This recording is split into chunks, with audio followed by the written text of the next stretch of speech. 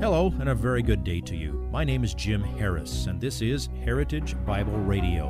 Heritage Bible Radio is an extension of Heritage Bible Church in Boise, where it's my joy to serve as the teaching pastor.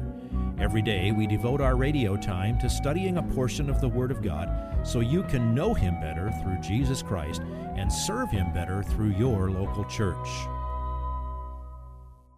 Welcome to the Sunday edition of Heritage Bible Radio, where this week we've wrapped up the first 20 verses of Mark chapter 5 with part 3 of a message about Jesus' encounter with a legion of demons.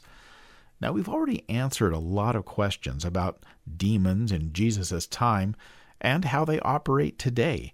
But this week, Pastor Jim focused on answering the question, who casts out demons today? Well, you haven't missed it. Demon possession is extremely rare today, but demons are no less active. Their goal is to deceive, and deception is rampant in our world today. And there are a lot of unbiblical ways that Christians try to deal with or engage with demons. There's a lot of confusion about these things, but you'll find the answers are pretty straightforward. In this last part of the message, the answer is clearly revealed. Here is today's portion of the message entitled, Jesus' Power Over Demons, Part 3.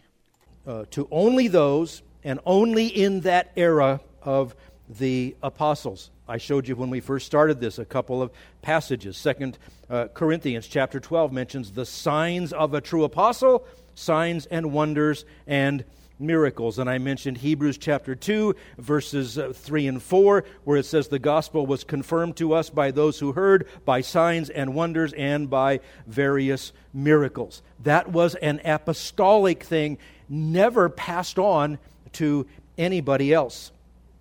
So, the answer to the question, the way a person is delivered from a demon in this era is by, drum roll, Jesus. Come to Jesus, repentance and faith. I hope that you never deal with a demon-possessed person. I hope you never meet one. Now, you may have met many, because rarely is the demoniac in this culture, at least in this part of the world, rarely is the demoniac a raving maniac. There may be some who do some of the more heinous things. There are the Charles Mansons and the Jeffrey Dahmers, and there are people who think that may very well be under the control of demons. That is a possibility, but more often they're quiet, they're out of sight, they're disguised as angels of light. They hang out in churches, they write books, because they're spreading subtly false doctrines, like Satan's very first attack on Eve. Has God really said? And then he quotes Scripture almost right. That's usually how demons act.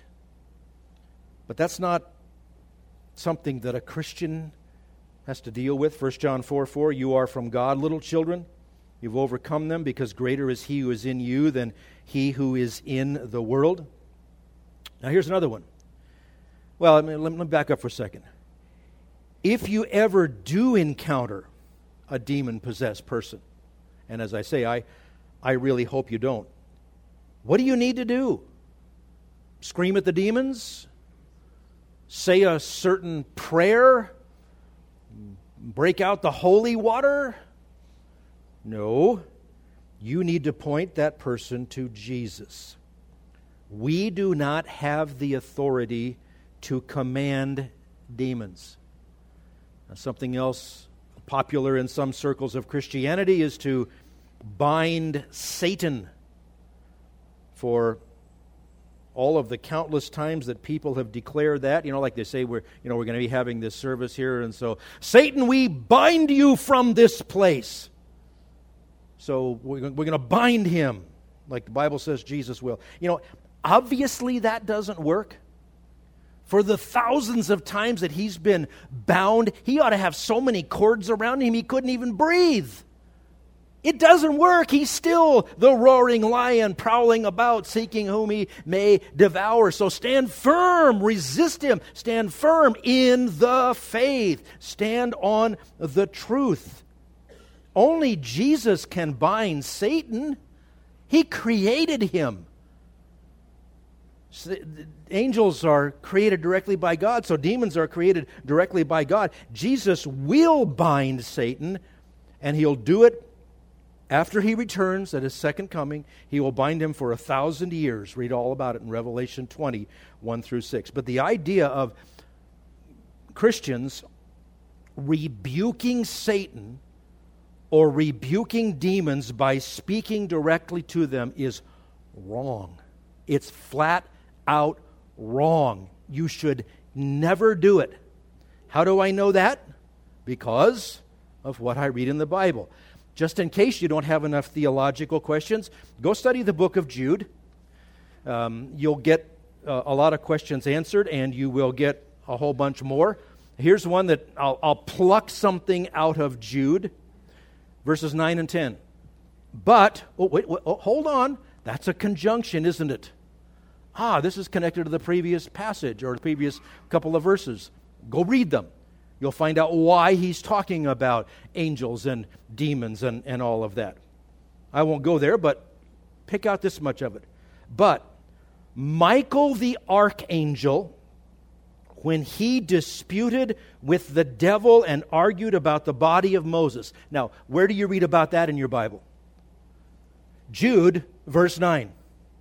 It's not mentioned in the Old Testament.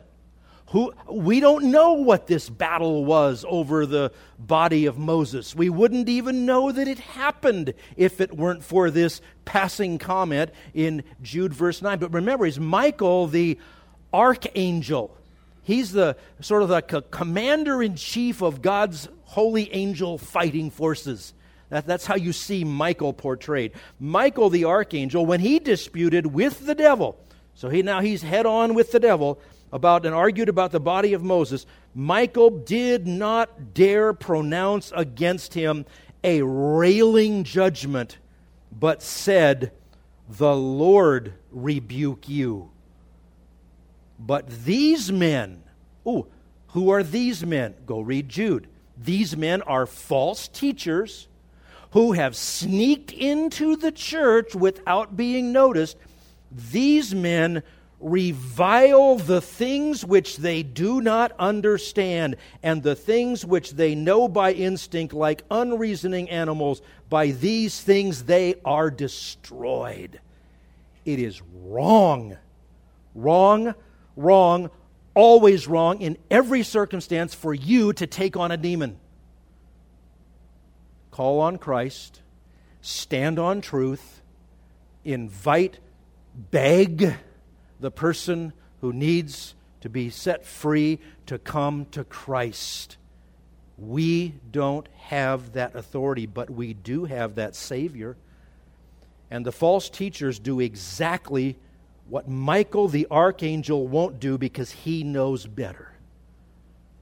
And I've seen more people than I wish that have gotten into I don't mean to be demeaning, but the Christian ghost busting. And they almost always wind up in theological shipwreck. Some of them getting into some of the worst things you could imagine. But you know what? Satan doesn't mind at all people doing that, because he doesn't mind creating the illusion that people have powers they don't have. Anything to keep you from standing on the truth. All right, I told you last time, please, don't leave this in the mental file folder in your head of, wow, that's an interesting story from far away. It's practical. What do we have that delivers us from the power of Satan? Even if it's not overt demonic activity, even if it just is a really bad idea. What if it is the world, the flesh, or the devil putting all those things together that's just bombarding you and trying to get your eyes off of Christ and get you to turn to the right or turn to the left. Always, it's stand firm in the faith. Now, if you're confused by some of that teaching, or if you know someone who is, I have a very good recommendation for you. And I do not have a commission on any of this, but there's a very good book called Power Encounters, Reclaiming Spiritual Warfare. It's by David Powlison. Powlison is one of the good guys in the realm of biblical counseling and biblical theology, and that is a very, very good book that will help you sort out a lot of these things. My friends, there is true spiritual warfare. You know what it is? It's for you to proclaim Jesus as Lord and walk through this world. You are at war. You have an enemy who has declared war on your soul. And you have a Savior that will keep you secure in the battle. So, reclaim spiritual warfare. It is walking in truth. It's preaching Christ. It's living to glorify Him. And I read the end. Our side wins.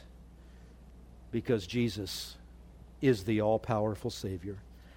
Heavenly Father, thank you for your amazing grace to us. Thank you for your word and its depth and clarity. Thank you for this Savior and for all the demonstrations that He has power over demons, power over Satan, power over even the weather, power over everything that would oppose the kingdom of God. If you would like this message on compact disc, let me know and we'll send it to you. You'll receive the entire message, not just the portion on today's program. You can order by phone at 353-4036 or by writing to us at 7071 West Emerald, Boise, Idaho, 83704, or on the internet at hbc-boise.org. Heritage Bible Radio needs your prayers and your financial support. Once again, you can reach us online at hbc-boise.org or by telephone at 353-4036 or by writing to us at 7071 West Emerald, Boise, Idaho, 83704. And if you need a church home here in the Treasure Valley, I hope you'll visit us any Sunday at 7071 West Emerald. For Heritage Bible Radio, I'm Jim Harris. See you next time. Bye-bye.